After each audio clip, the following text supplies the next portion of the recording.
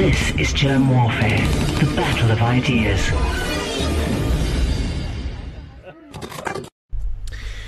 Hi, my name is Germ. This is Germ Warfare, the battle of ideas. And this is another lockdown conversation with coffee. I hope you have your coffee. My guest is Herman Mashaba. Herman, do you have coffee? Well, I actually just finished my coffee about 2 minutes before we came on air. Let me just ask you. I just got a glass of water now. Do you drink real coffee with beans, or do you drink instant coffee? I drink instant coffee, but I found the last since the lockdown, discovered another way of making it nice. What I do, put in about a half cup of milk, and then put instant coffee, put it in a microwave for just over a minute and 30 seconds, and put in half water. And have it with 1 teaspoon of sugar. Yeah, I enjoy my coffee. Well, you grew up on a farm, so did you drink moed coffee growing up? No, well, not a farm as such, a village. Okay. Called Haramsina. It was a Yes. village. It wasn't a farm. Yeah. Well, we had lots of farms, but it's a small village. Well, listen, thank you very much for joining me on this podcast. Lots of people have got questions, but we're going to just have a light-hearted conversation. You've got quite a history in South Africa, and a lot of people talk about where you are now, but I'd like to spend just a few minutes chatting about where you came from. For me, that's also very interesting, because you grew up in apartheid. The system was against you, and yet you didn't let that bring you down. Tell me a little bit about that. Like, what went through your mind? How did you decide that you were going to just not let this destroy you? You grew up in Hammanskraal. I don't know. I think my grandfather played a major role in my upbringing, because unfortunately I lost my father at the age of 2. So by the time I opened up to this life, when you are 5, 6, there was no father in the house. There was not even a mother. Obviously, my mother was a domestic worker here in Johannesburg. I live in Sandton right now, not far from, actually, it's about 10 minutes walk to where my mother used to work. I remember in the 70s, I used to come and visit her from time to time, all the way from Hammanskraal. And my grandfather used to be a security guard for the Ga-Rankuwa municipality. Used to come home by bicycle from Ga-Rankuwa to Hammanskraal on a monthly basis. Right. And fortunate enough, I meant so much to this old man. I don't know what happened. I believe 26th of August 1959, when I was born, he happened to have been at home. And he made sure that the entire village is aware that his son, that's my father, has just brought in a special person in life. So I grew up with this at the back of my mind. That's why actually he called me Hyman. So everyone in the village, my age and slightly younger, and everyone, I grew up people calling me Hyman, which was not really my official name. And later on, as I was growing up, the name was just too much for me. I decided, no, man, I changed it to Herman. I remember in the 70s when Kaizer Chiefs was formed, they had the guy called Herman Pele Blaski from Namibia. And I used to obviously play football, and I used to be called Pele, and I decided, let me call myself Herman. And actually only formalized this name Herman in 1994. But in the old apartheid days, my reference book, which I still have, it does not have this Hyman or Herman. My name, the official one when I was born, was Philip something. Oh. Hyman was the name given by my grandfather. So what? Okay, so you grew up in Hammanskraal, but what made you decide that you were not going to let the system break you? I mean, everybody was suffering who was black. What made you different? Well, look, my father used to every time really teach me to be myself, and taught me one really great lesson that he taught me was to always listen to people, but taught me to believe what people do other than what they say. Says, you know what, give people a chance, listen. But one thing for sure, you must understand that some people actually would really say something and go do something different, go and do something completely different. So judge people by what they do than what they say, but give them a chance to listen to them. And to really instill a sense of saying, you know what, if you've got to really be educated better than us, I'm working as a security guard, standing at the gate every day of my life, treated like a boy, you know. So look at the age, I'm called a boy. I said, I cannot allow this to really happen to you. So please take school seriously. And that's really how I grew up. You can imagine, actually, I remember when I went to Form 1 at the time, in 1975, in Eriratepo High School, Sure. you know, which was a township just outside the village I was born. So, you know, for me to be able to go to school from Form 1 up to Form 5, literally, I paid for my own school. I learned to really gamble. Every weekend, I had to really play dice, the game of dice in the townships. That was the only way I could go to school. Otherwise, I would not have really been able to go to school. And I was lucky in 1978, passed my matric with a D, which allowed me to go to university. I can imagine living, half an hour from Pretoria. I had to go to University of the North in Tefluop, which was over 3 kilometers away. I had never been there in my life. I've never been to Petersburg in my life. Remember taking a train. Fortunately enough, those days, trains still worked. There was a train. There was, taking a train at 10 to 10 at night, and you arrive in Petersburg just after 5 in the morning. That's what obviously I had done my own research. You arrive in Petersburg in the morning, and then you wait until about 9 o'clock. You take buses to Mufia. And that's what the first day to go and register myself.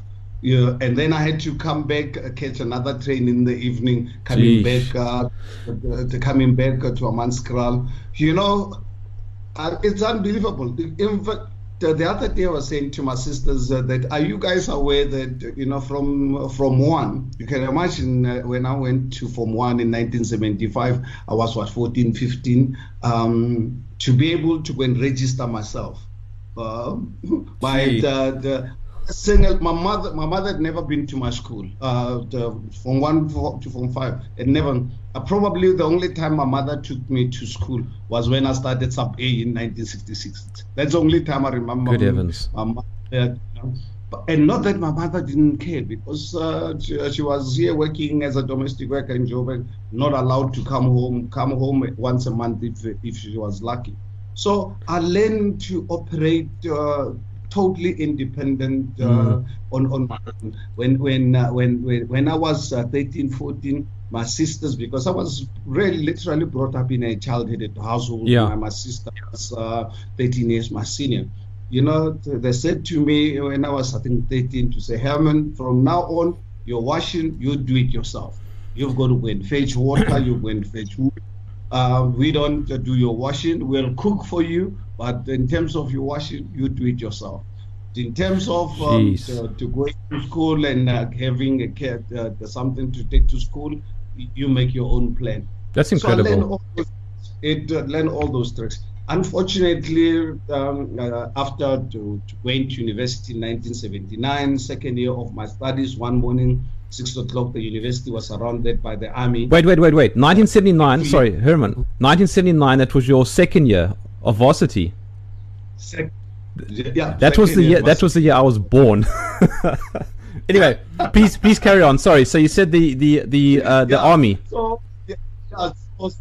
So one morning, university surrounded by the army, and we were given 6 hours to leave. They said by 12 o'clock, everyone must be out of the university. I remember that day I did not even have a cent on me, but luckily, you know, the students we were given chance. You just get money to get to Petersburg, and then from Petersburg we had to really get lifts from anywhere. You'll get a truck from Petersburg will drop you in Nelspruit, and then, you know, until we got home. And that time, by the time I got home, I was really very angry because, you know, I could see my life just evaporating, and focus my energies of wanting to get context to get me to leave the country, go for military training. I was an angry young man. And I've always believed, my grandfather told me to change the world. My grandfather always told me, life was never easy yesterday, life is not easy today, and it says it can only get worse going forward. So it's up to you to change it. Since God gave you this little brain, always strive to change your circumstances. Don't wait for somebody else. And honestly, I look at it now in reflection. I'm so glad that all the contexts that all promised to get me out of the country never materialized. And you know why I'm glad? And I feel, I think it was God's purpose to protect me from the horrors that are here happening outside the country.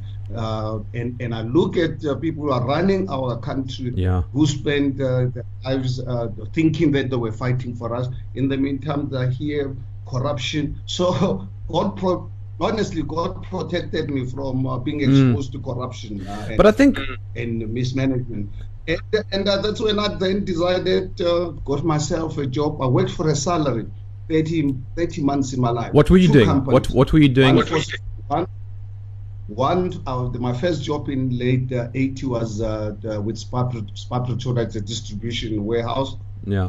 I worked for Spar for 7 months as a dispatch clerk. And then my second job, also at the dispatch clerk, I worked for Motani Industries in Goodwoodsport, also in Pretoria, the furniture manufacturing. While I was with Motani, that's when I realized, now all of a sudden I'm 22, and I realized, Herman, you're running out of time. You've got to do something about your life. That's when I decided I'm going to go into business. Yeah. TW bought us apartheid law says, no, black men, you can't go into business. I said, I'm going to do it anyway. I had nothing to lose. And that was the worst. That was the worst decade. The 80s was the worst. But I took advantage of it. Decided no one is going to control my life. I'd rather live like a criminal, because you remember in those days as a black man, over 60, you had to have a passbook, a reference book, which your white employer signs it on a monthly basis. You are restricted to live in a particular area. Like for me in Amanskraal, I had to be in the Amanskraal area if I worked there. But now, all of a sudden, after resigning from Motani, I was unemployed because I started my business career as a commission sales rep. I wasn't working for anyone. I was representing various companies selling different types of products. Linen, the first entrepreneurial job I tried was to sell insurance on a commission basis. But within a month or two, I realized insurance wasn't for me. Plan B was to sell linen, dinner services, glasses, the fire detection system. And then my break came in 1983. But actually, what is interesting that South Africans really need to know that the wisdom the God that gave me, He first protected me from going for military training, because I would have been messed up. Secondly, God gave me the wisdom at the age of 22 before buying a car and going into business, to stabilize my life, to get married. 3rd of March 1982, I got married. Women, you see, women. But I mean, it's actually every time I think about it's really one of the most wonderful, beautiful things that's ever happened to my life, because I grew up being naughty, lots of girlfriends and so forth. And all of a sudden I realized this can't be the life. If you want to go into business, you need stability. As much as you grow up without parents around, you need a partner, so that when you work hard, you come home, there's someone to talk to, there's someone to support. Definitely agreed. And yeah, that's precisely the role that my wife played, because 2 months ago, what's the date today? The 3rd of last month of March, my wife and I celebrated 38 years of our marriage. I beg your pardon, the 3rd? The 3rd of March. We celebrated 8 years of our legal marriage. Wow. I met her when I was at university, and in 1982 I got legally married to her, and she's still. I hope she's still my friend. She's my golf partner. She's my business partner. She's my lover. She's the mother of my children. And without her, honestly, So, I give credit. before you go any further, Herman, what I'm picking up from you is that you grew up in a broken home. You said your parents weren't there, and yet today you're a family man. You believe in the family. Very strongly. I think, fortunate enough over the years, one thing I do, I'm admired, I'm inspired by strong family environments, and I look at successful people generally all over the world over the last 2,000 years. Success of family or a race or a community is based on starting at home, having very strong families. When you bring a child to being brought in a complete family environment, has got a better chance of the child who does not really have parents around. How do you feel South Africa? How do you think South Africa does in that department? Do you think that we should celebrate families more than what we currently do? Well, unfortunately, we sit with the government, as far as I'm concerned, that is determined to destroy particularly black families. I think we as black families had a tough time during the apartheid days because of the migratory labor system. But if I look at the kind of leaders we have, I mean, it's actually quite scary. And personally, I believe they're doing this deliberately because the only way ANC can remain in power is when black people are broken, they're poor, they're uneducated, that they become voting machines. And for me, I'm totally convinced it is not a mistake where we're seeing black families breaking up worse than they used to break during apartheid days. We used to complain about this during apartheid, which was an evil system. But right now we've got our own people who I believe actually want to see us broken as families. That's why they're allowing drugs to come in. They're allowing modern day slavery to happen in our country. And I'm so glad. That's why I keep saying God protected me from this group of people. Because I agree with you. You can imagine if I had gone in 1979, if I had an opportunity to have gone to exile. These are the kind of people I would have mixed with. So I believe God protected me from them. Now, Herman, something that you have spoken about and it's written about in your book and so on is that where your success in your career kind of started was when you started selling products out of the boot of your car, right? Have I got that correct? Absolutely. So how did that start? Yeah, well, it's as I said, what happened is I went for Spar Motani, saved money, bought a car. In fact, before buying a car, that's when I got married. And then a few months later, then I bought a car. And a few months later, then I resigned from my work. And then I started commission work, the late 1982. Starting with insurance and realized insurance is not for me. Then I started selling dinner services, linen, glasses, and so forth. And then my biggest break came in 1983. That's where I really started making money. There was a company here in Johannesburg called The World of Hair, owned by a couple called Leon and what is Leon's wife, Colleen. They had a company called The World of Hair. They had a product for the black market called Supercare. So I became Leon Lowe. Are you referring to Leon Lowe? Leon Lowe. No, not Leon. Leon Lowe. Oh, right. Sorry, Leon Thompson. Sorry, Thompson. There we go. Leon. Right. Leon Lowe is from the Free Market Foundation. Yes, that's right.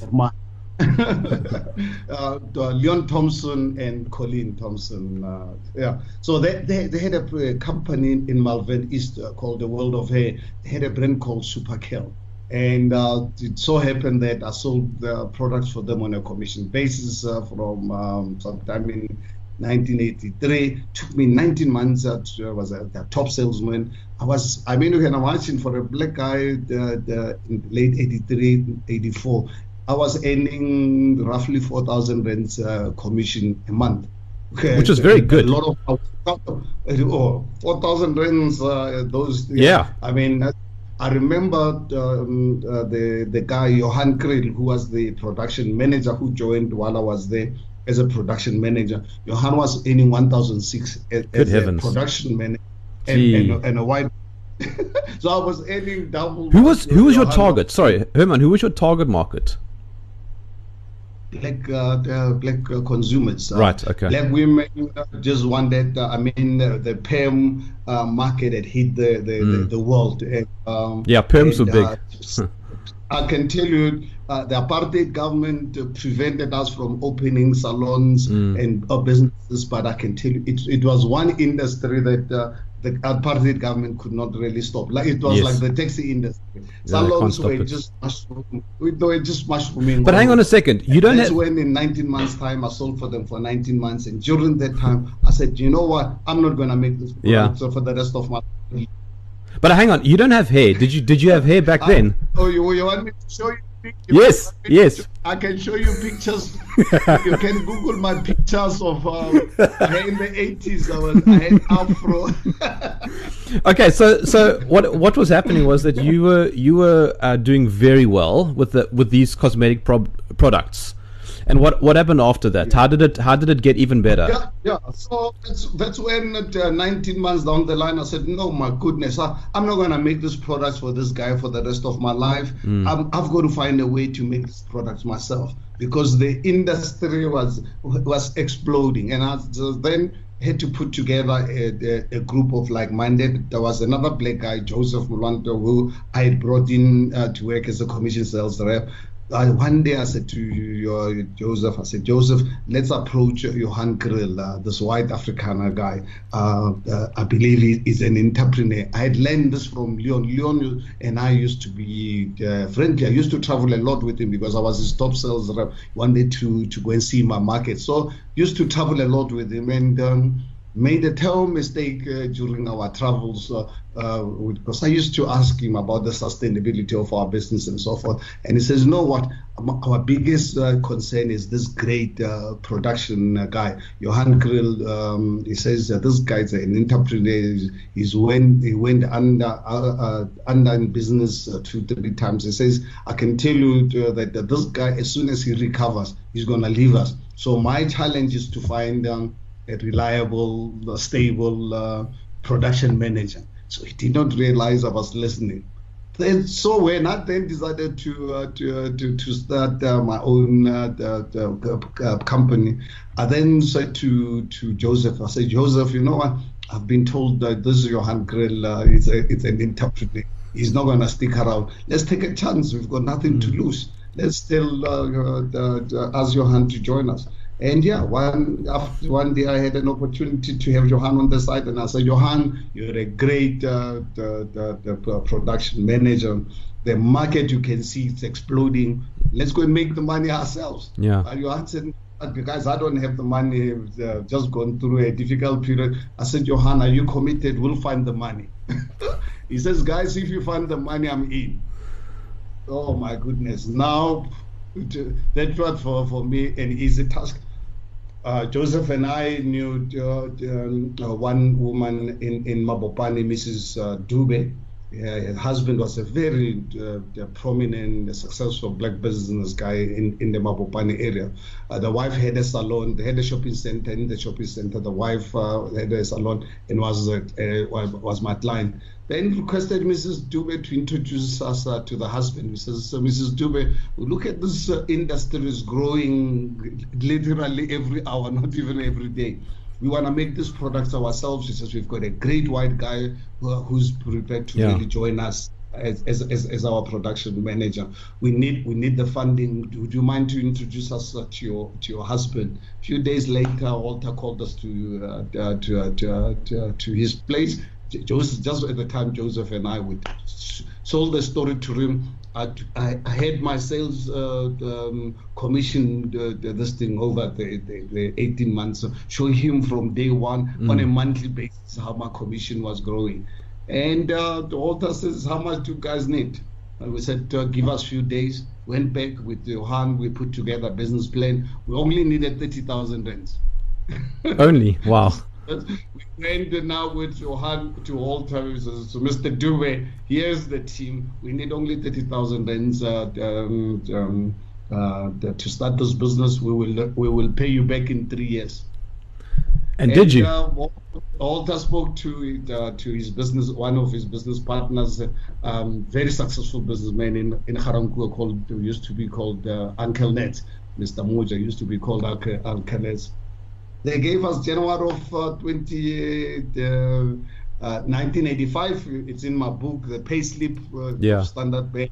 It's in the book. Gave us 30,000 rands. One of the most expensive financing model. Wow. You know, they said, guys, because they didn't know us. I mean, I was 24, I think at the time, and then Joseph was about 2 years older than I am, and then Johan probably just over 10 years older than I was, you know. So it says, look, guys, we are happy to really fund you, but we want 25% share in the business.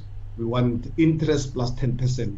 And interest, you can go back Reserve Bank. Interest in 1985 was at 21%. Yeah, it was very high. We were paying we were paying prime plus 10%. Good heavens! And then we gave them shares in the business, and we had to pay them in 3 years' time. And did you? And I was lucky. We paid them back in 7 months. You are kidding. 7 months. 7 months. 7 months we paid them back. By 1989, we had built our own factory in Mabopane because we are not allowed to have factories anywhere else. In Mabopane, right in the township, Walter had a piece of ground that he had bought some years ago. So he sold us this piece of land. So we built our own factory, 6,000 square meter factory, 10 million rands. We did not owe anyone a cent. My word. Is it still there today? Yeah. Is the factory still there today? Well, no, that factory, I mean, it used to be the pride of my life, you know, in the late 80s.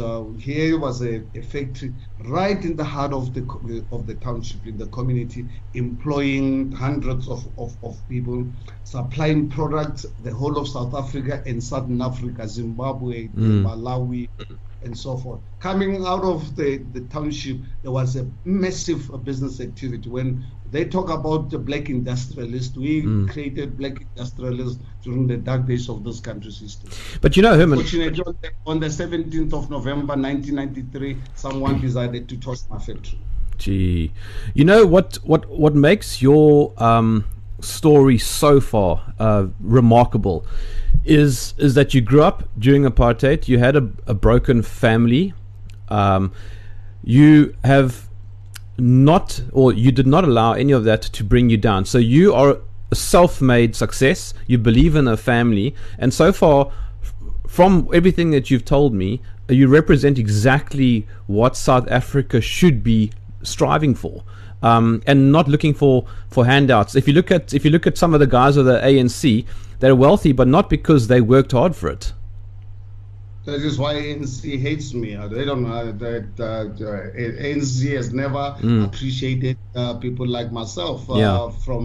They appreciated us during the dark days of apartheid because we could help there and there, you know. But post 1994, black entrepreneurs like us, and you've been actually they erased us from the memory because we were not what they wanted to achieve, because they did not want to show black success. They did not want black people to understand that they can do it on their own. They wanted black people to be poor. They wanted black people to remain vulnerable, so that they can depend on government.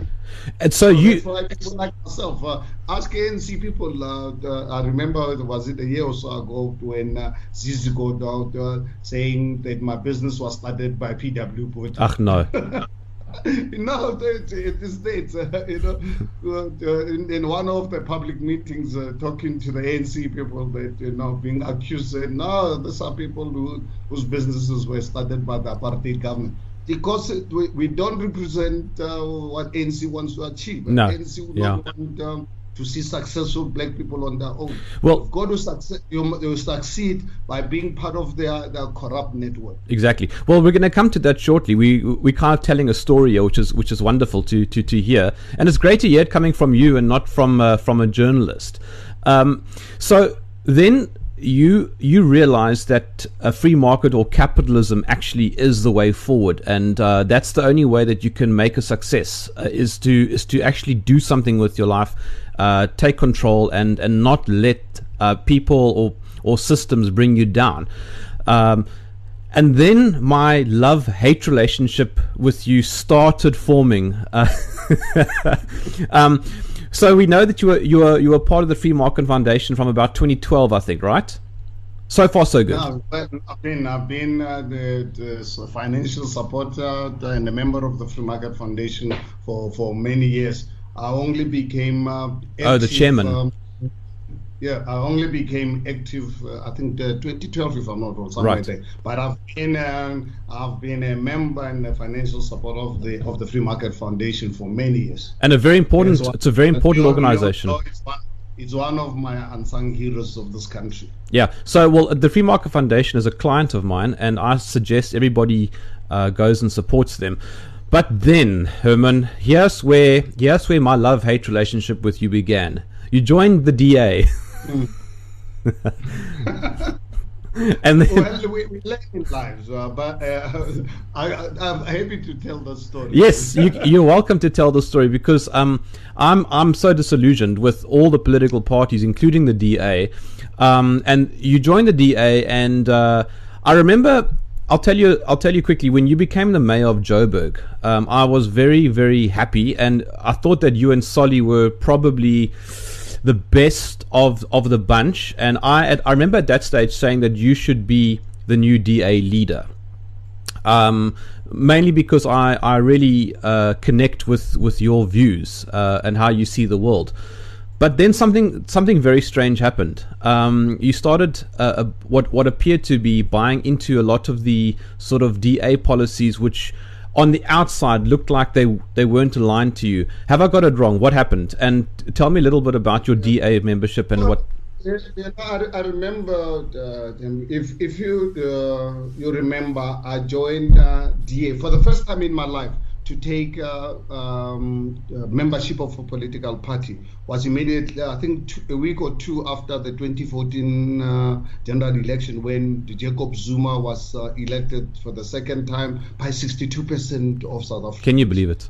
Then, my goodness, what the hell is going on here? I said, no, I can't just sit back.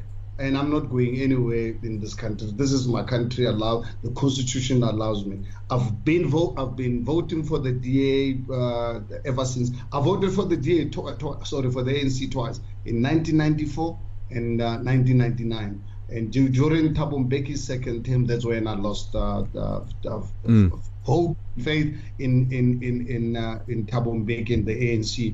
When they were supporting Mugabe, when Mugabe started his nonsense in Zimbabwe. That's when, and I have the president who was talking about the African Renaissance and the rebirth of Africa. But at the same time, he has someone destroying that beautiful country, destroying the human beings, human rights abuses. That's when I said, no, you know what, let me distance myself from the ANC. That's when I had to look for an alternative. There was this small party. There was only one closer to my values, was the DA.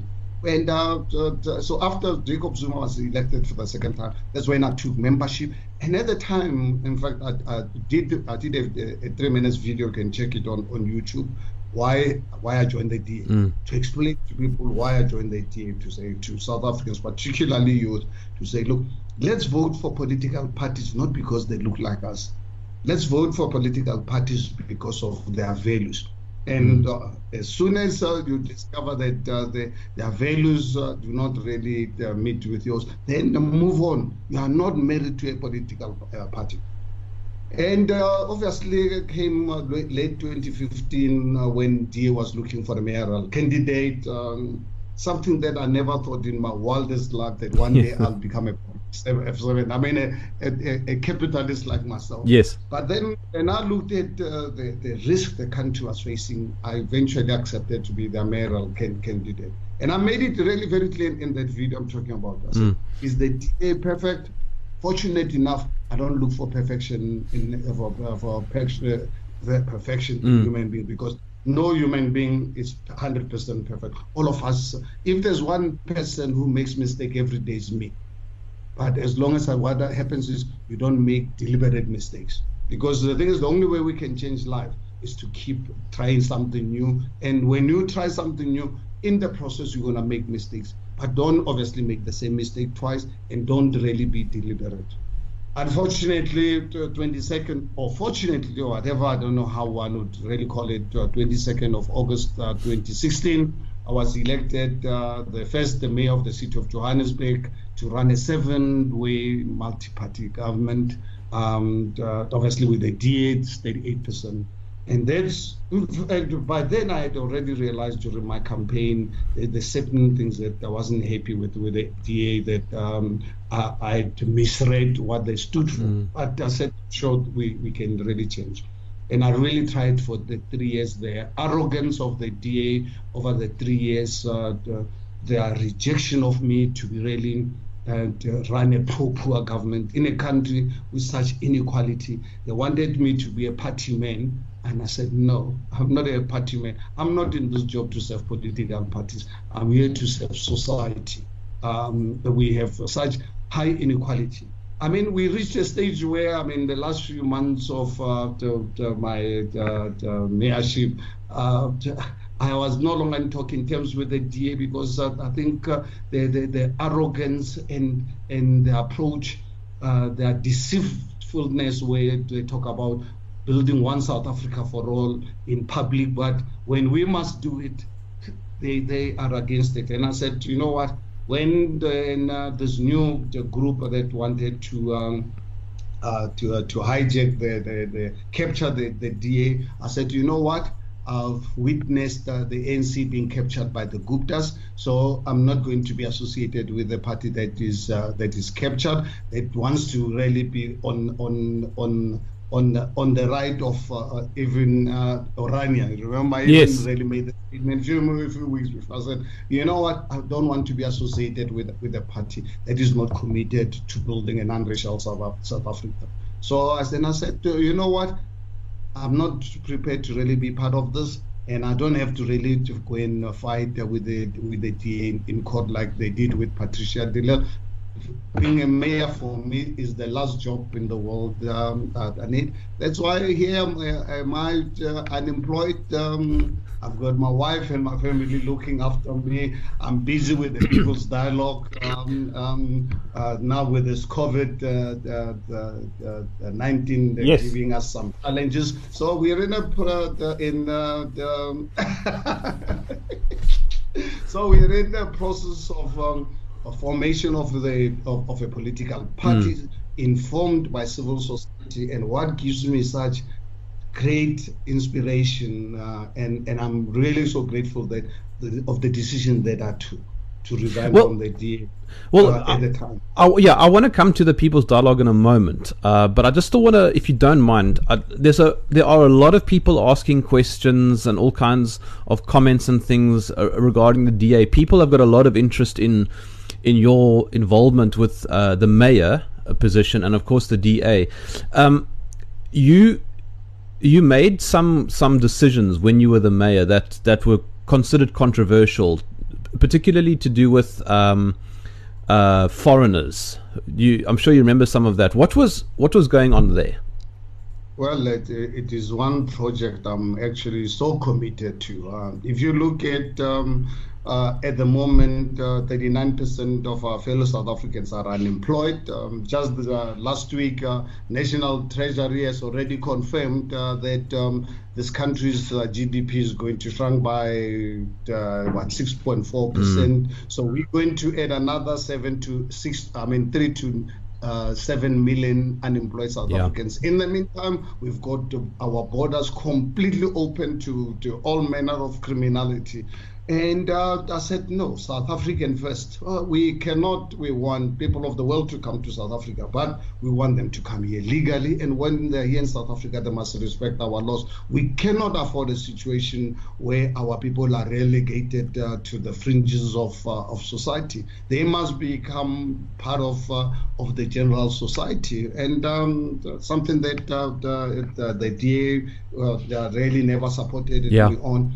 But because I knew it was something, it was the right thing to do, I've pushed it and I will push it. And fortunate enough, the 2.5 million South Africans who engaged us in the 3 months of the People's Dialogue, it's actually one of the issues that South Africans, black and white, are saying. We want our safety. We cannot have a situation where drugs are being brought into this country. We cannot live in a country where billions of counter goods are brought into the country, destroying our businesses. Look at what's happened with Edcon right now. How will the group like Edcon compared with all these billions of counterfeit goods coming into this country illegally? People don't employ South Africans, and people expect us to sit back and do something. Go into the city center of Johannesburg, go and look at modern day slavery, when all these criminal syndicates, international ones, bring in goods into South Africa. They do labeling. They close up kids. We don't know where they get them from. It's modern day slavery happening in this country. I've been in these buildings before I took over. The police used to refuse to go into those buildings. And I said, guys, as long as I'm a mayor of this city, no building in this country is going to be a no-go area. Ask South African police. Ask Joburg Metro Police. I used to lead raids into those. I said, there's no building that we are not going to raid. Unfortunately, we were let down by the overall criminal justice system because as a municipality, we can go out and arrest people, but we give them to South African police services, the Hawks, and the courts. And that is where things actually quite collapse. Herman, there's a question from a guy called Ronaldo in the comments. He actually is a DA ward councillor, so he has a dog in this fight. Let me read you his question. He says, his comment. He says, you joined the DA under Helen Zille, then at the end you had bad things to say about her. You started believing that you were bigger than the party. Your Twitter feed at the end sounded EFF in nature. What do you say about that comment? My goodness, I think I've already explained this. I voted for Nelson Mandela. I voted for Thabo Mbeki. So what's wrong? What's special about Helen Zille that I cannot really change my mind once I discover who she is? I voted for Nelson Mandela. I voted for Thabo Mbeki. I voted for the ANC. So is anything special about Helen Zille that once you married to Helen Zille, you cannot really divorce, even when you see that Helen Zille is not what you thought she was? Helen Zille is not what I thought. I was mistaken. Even with the ANC.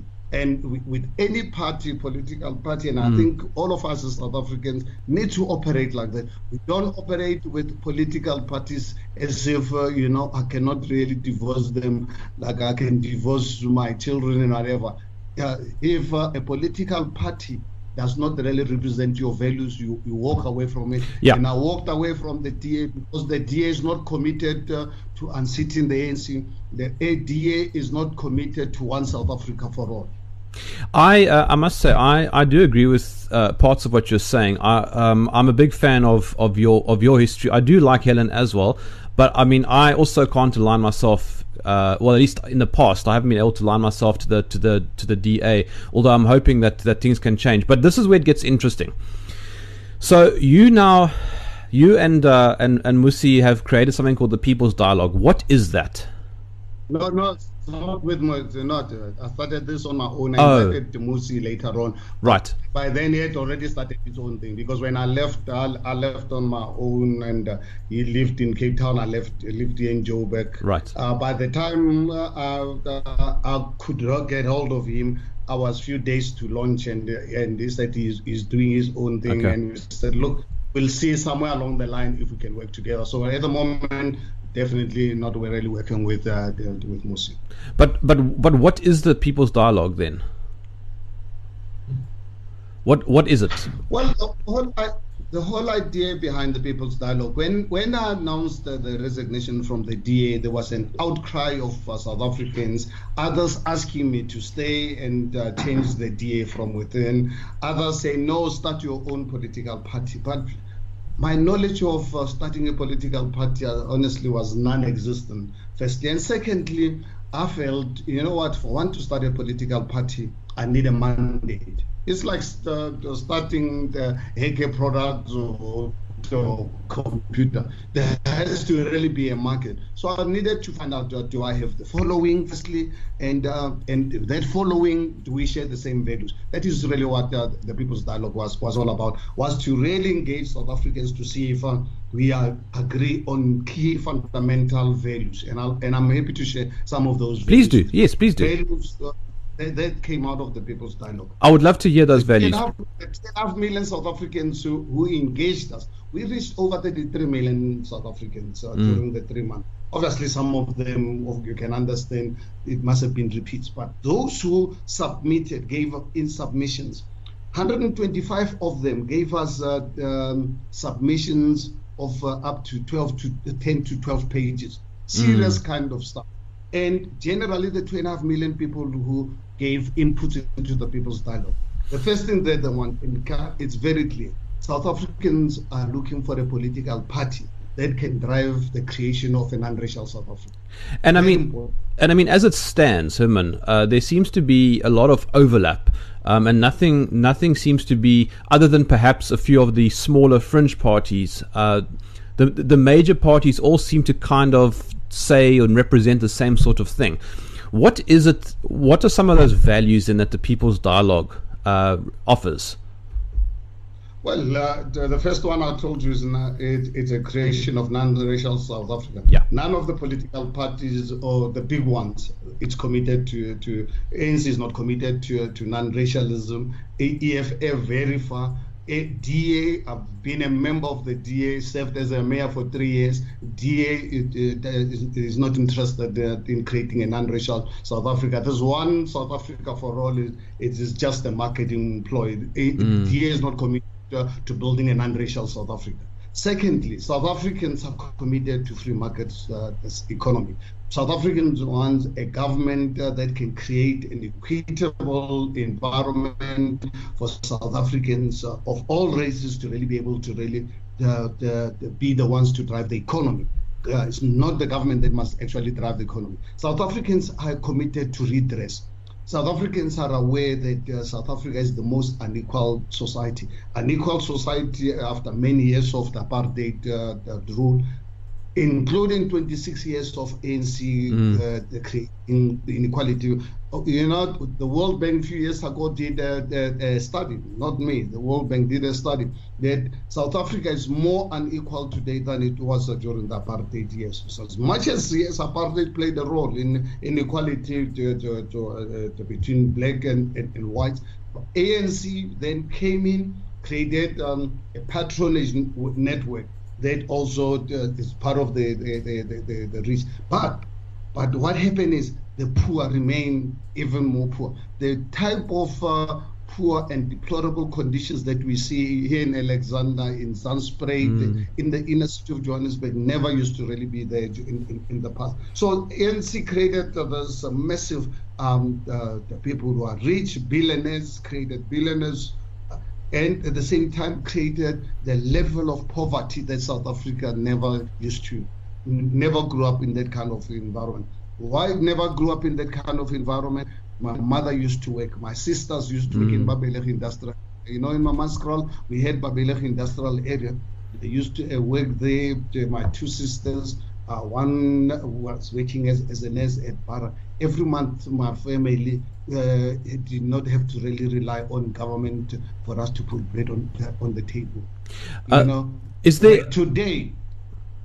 We've got over 17, 18 million people. For them to put bread on the table, they had to rely on social grants. 54% of South Africans live below the poverty line.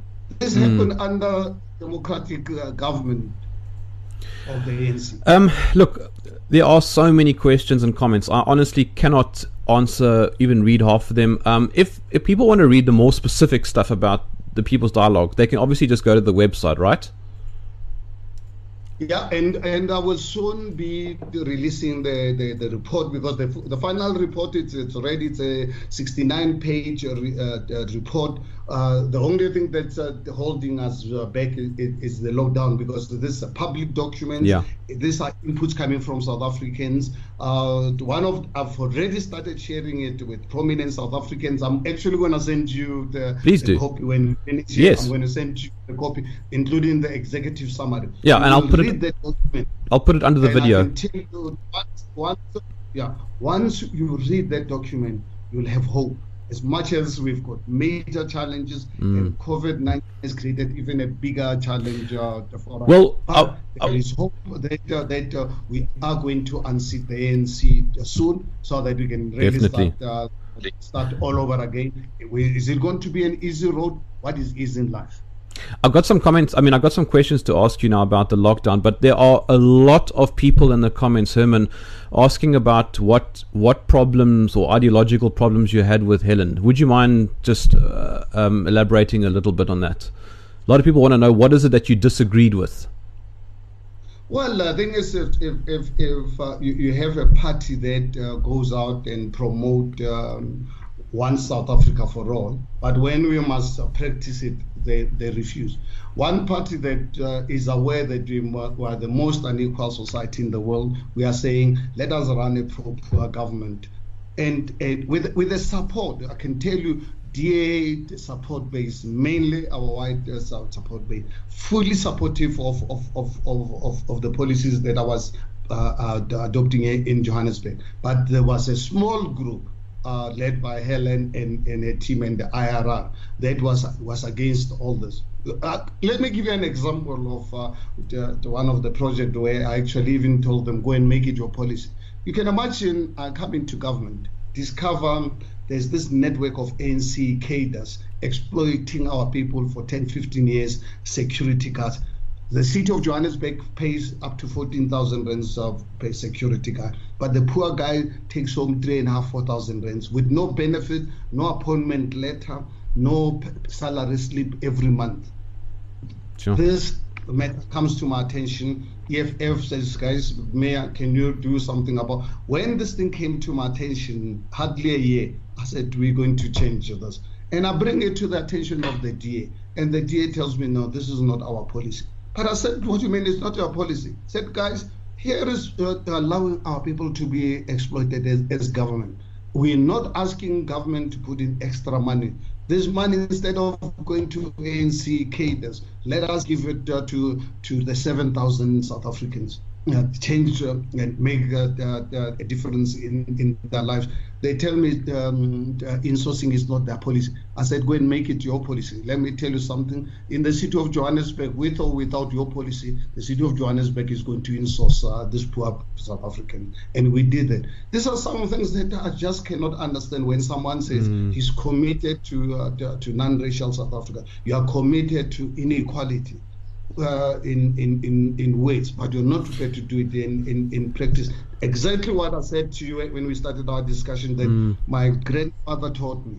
Listen to people. Just them.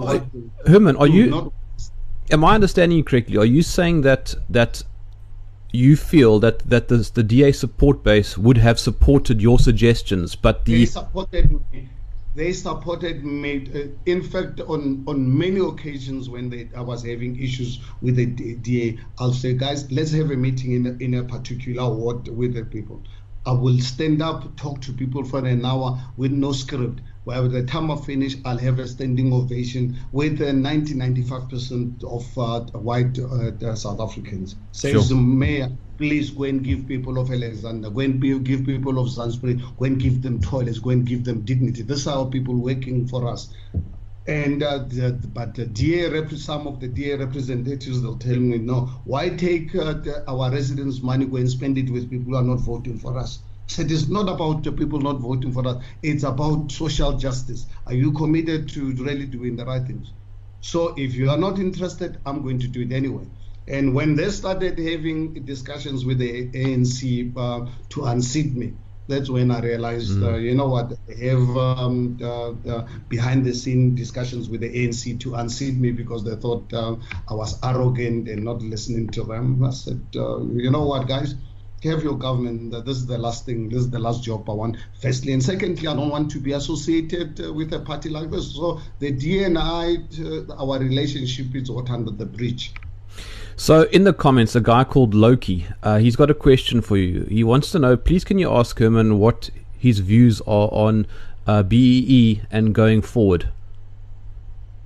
Well, I think redress it's very important. I think the inequalities, the deprivation of black people not being involved in business, it's really very key.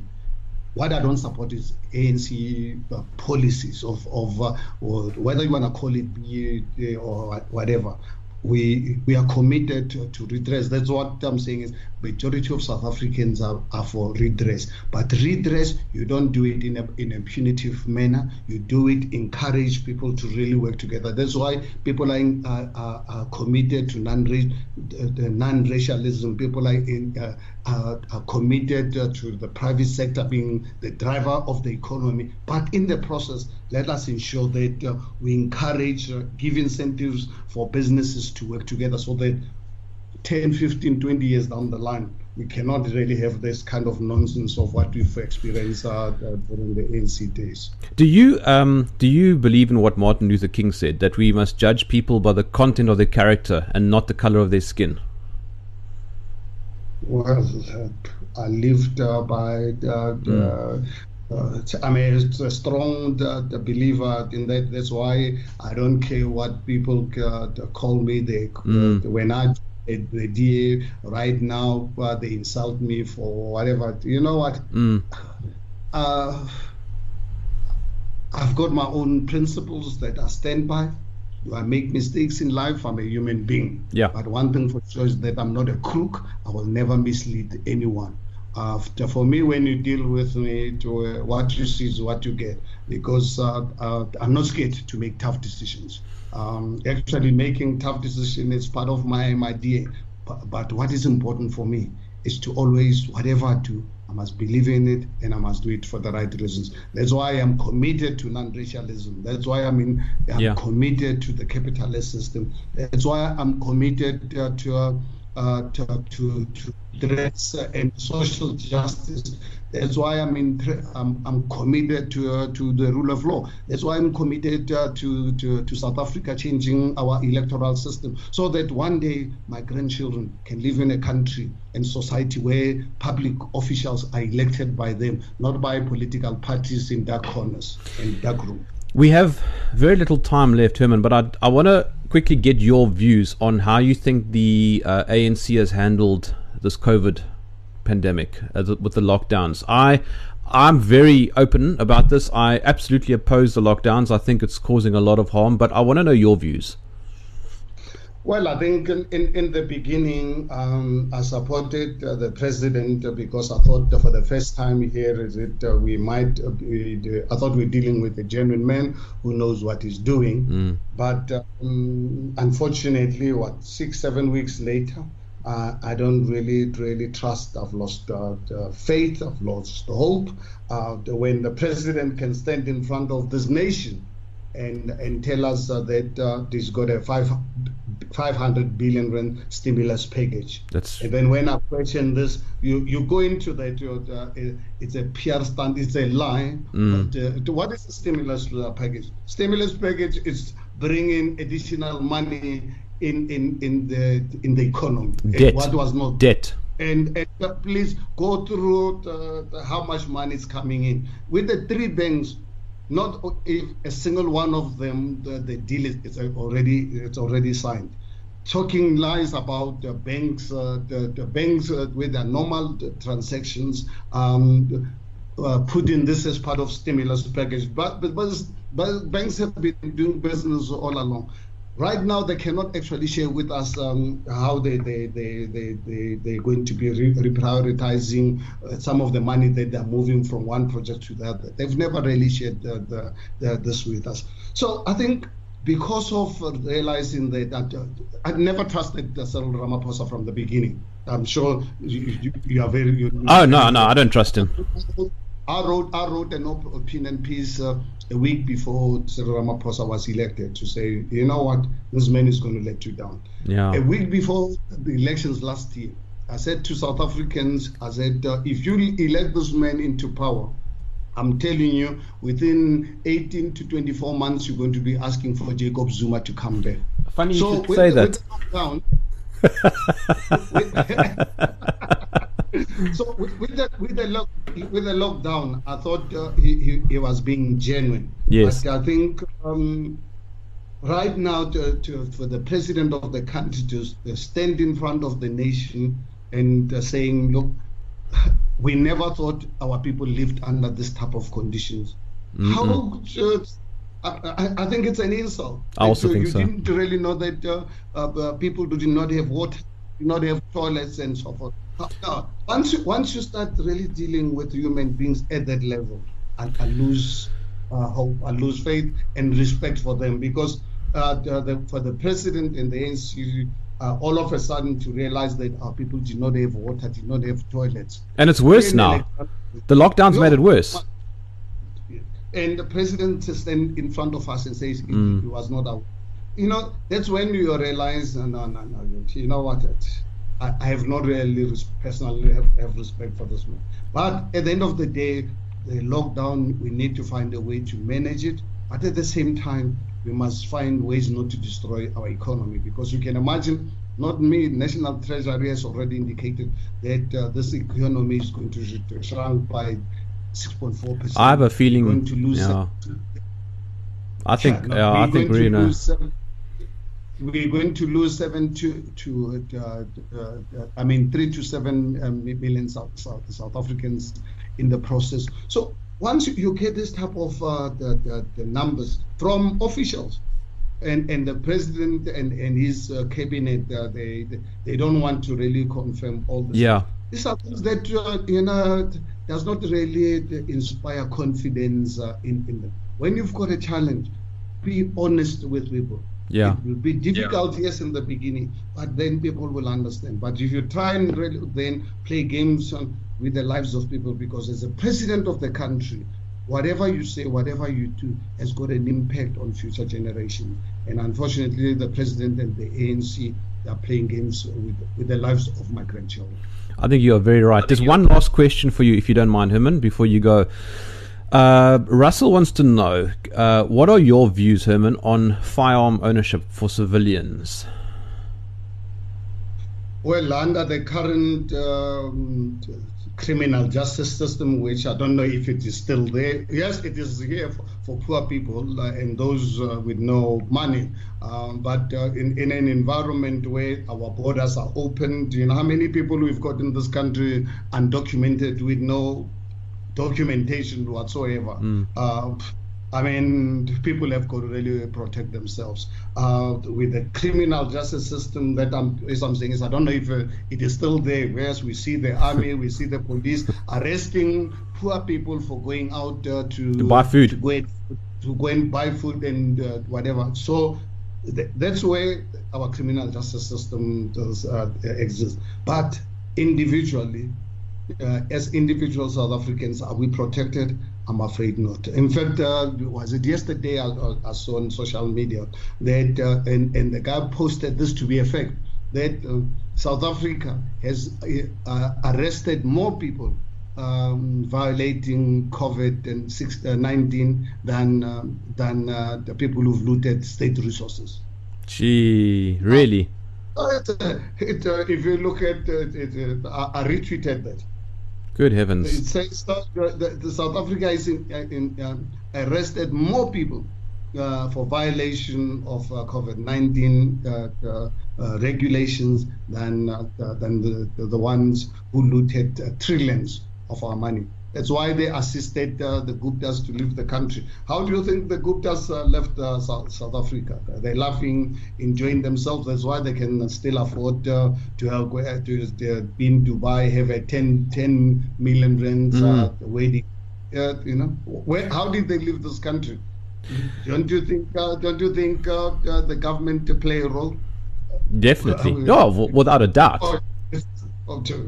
So the Guptas didn't just left. If you read how they used to boast, and it's written about it that the Guptas never worried about the ANC because they captured the entire ANC. Herman, we have reached our time limit, and I really appreciate your time. I just want to thank everybody. There were hundreds of comments and questions. I just couldn't get to even the minority of them. I apologize to all those I couldn't ask or read out. Herman, your time with me has been so interesting. I thoroughly enjoy your backstory. I must tell you the most. I think if there's anything that South Africans can learn from you, it's your growing up story. For me, is just the most it's the most inspiring, that you never let a system break you down. Always remember that you can defeat the system. Not so. That's what you learned growing up. Well, just did not really beat the apartheid system. I'm now fighting another evil system of the current government, and I think that's what all of us as society needs to do as individuals. When there's evil, we must fight it, not allow it to really dominate our space. And I think what worries me, scares me about South Africans, if you look at the last elections, just over 18 million South Africans did not vote, as compared to just over 17 million. ANC lost over 2 million voters. That's good. And they're still going to, they lost from 2014 to 2019. ANC lost roughly 2 million voters. Sure. They're still in government. Now, can you imagine only if 25% of the people who voted, who did not go out and vote, today will be having a new ANC will be history. But fortunate enough, if I look at the majority of the people who've engaged us through the People's Dialogue are those who are concerned, and they thought it was the right decision for them not to go out and vote. And what we are doing, we're spending a fortune, we're spending time and effort to educate them on the value of going out to vote. Go out and vote, as long as you don't vote for the ANC. For me, or the EFF. Whether you vote for party, but as long as for me, honestly, what's important is as long as you don't vote for the ANC. ANC has proven beyond any reasonable doubt that they failed us, and they will keep failing us. Look at, let me give you an example of the determination of ANC to keep blacks ignorant. Take the two ministers of education. How long have those two guys been in office as ministers of education? Look at the results of South African education, the outcomes of South African education system. It's one of the worst in the world.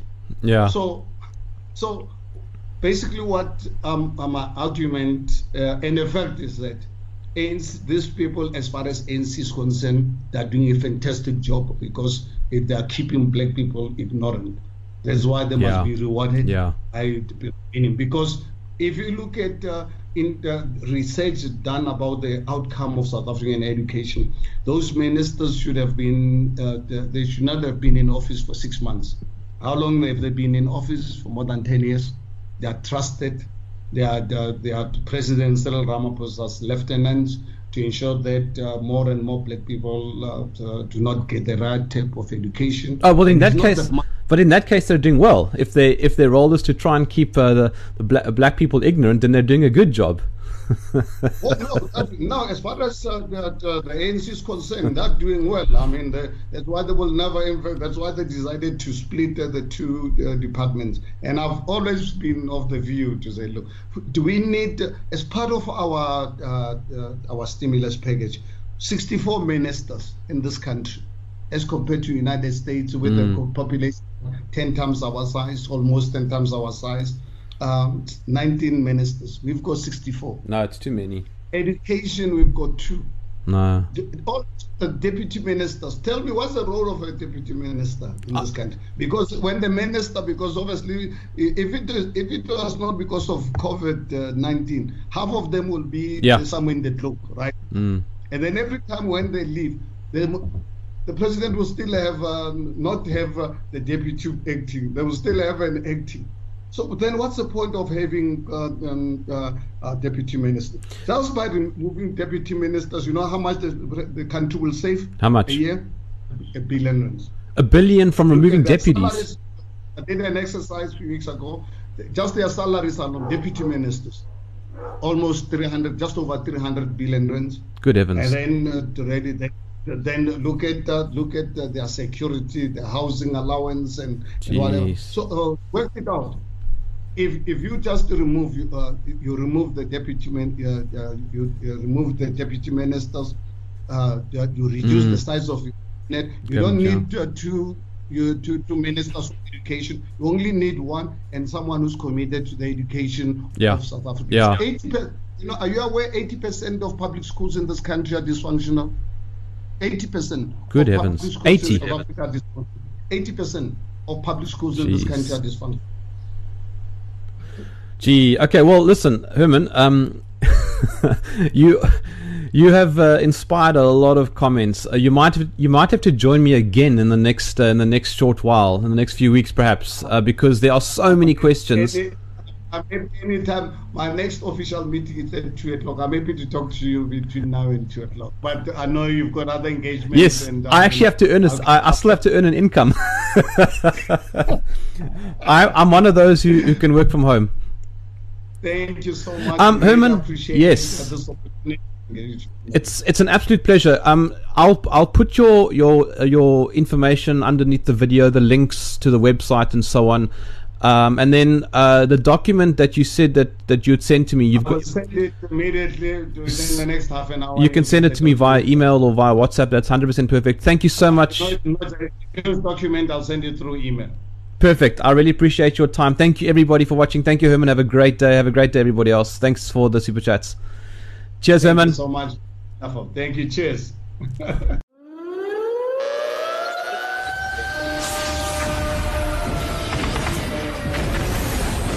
If you enjoyed this podcast, please visit supportgerm.com.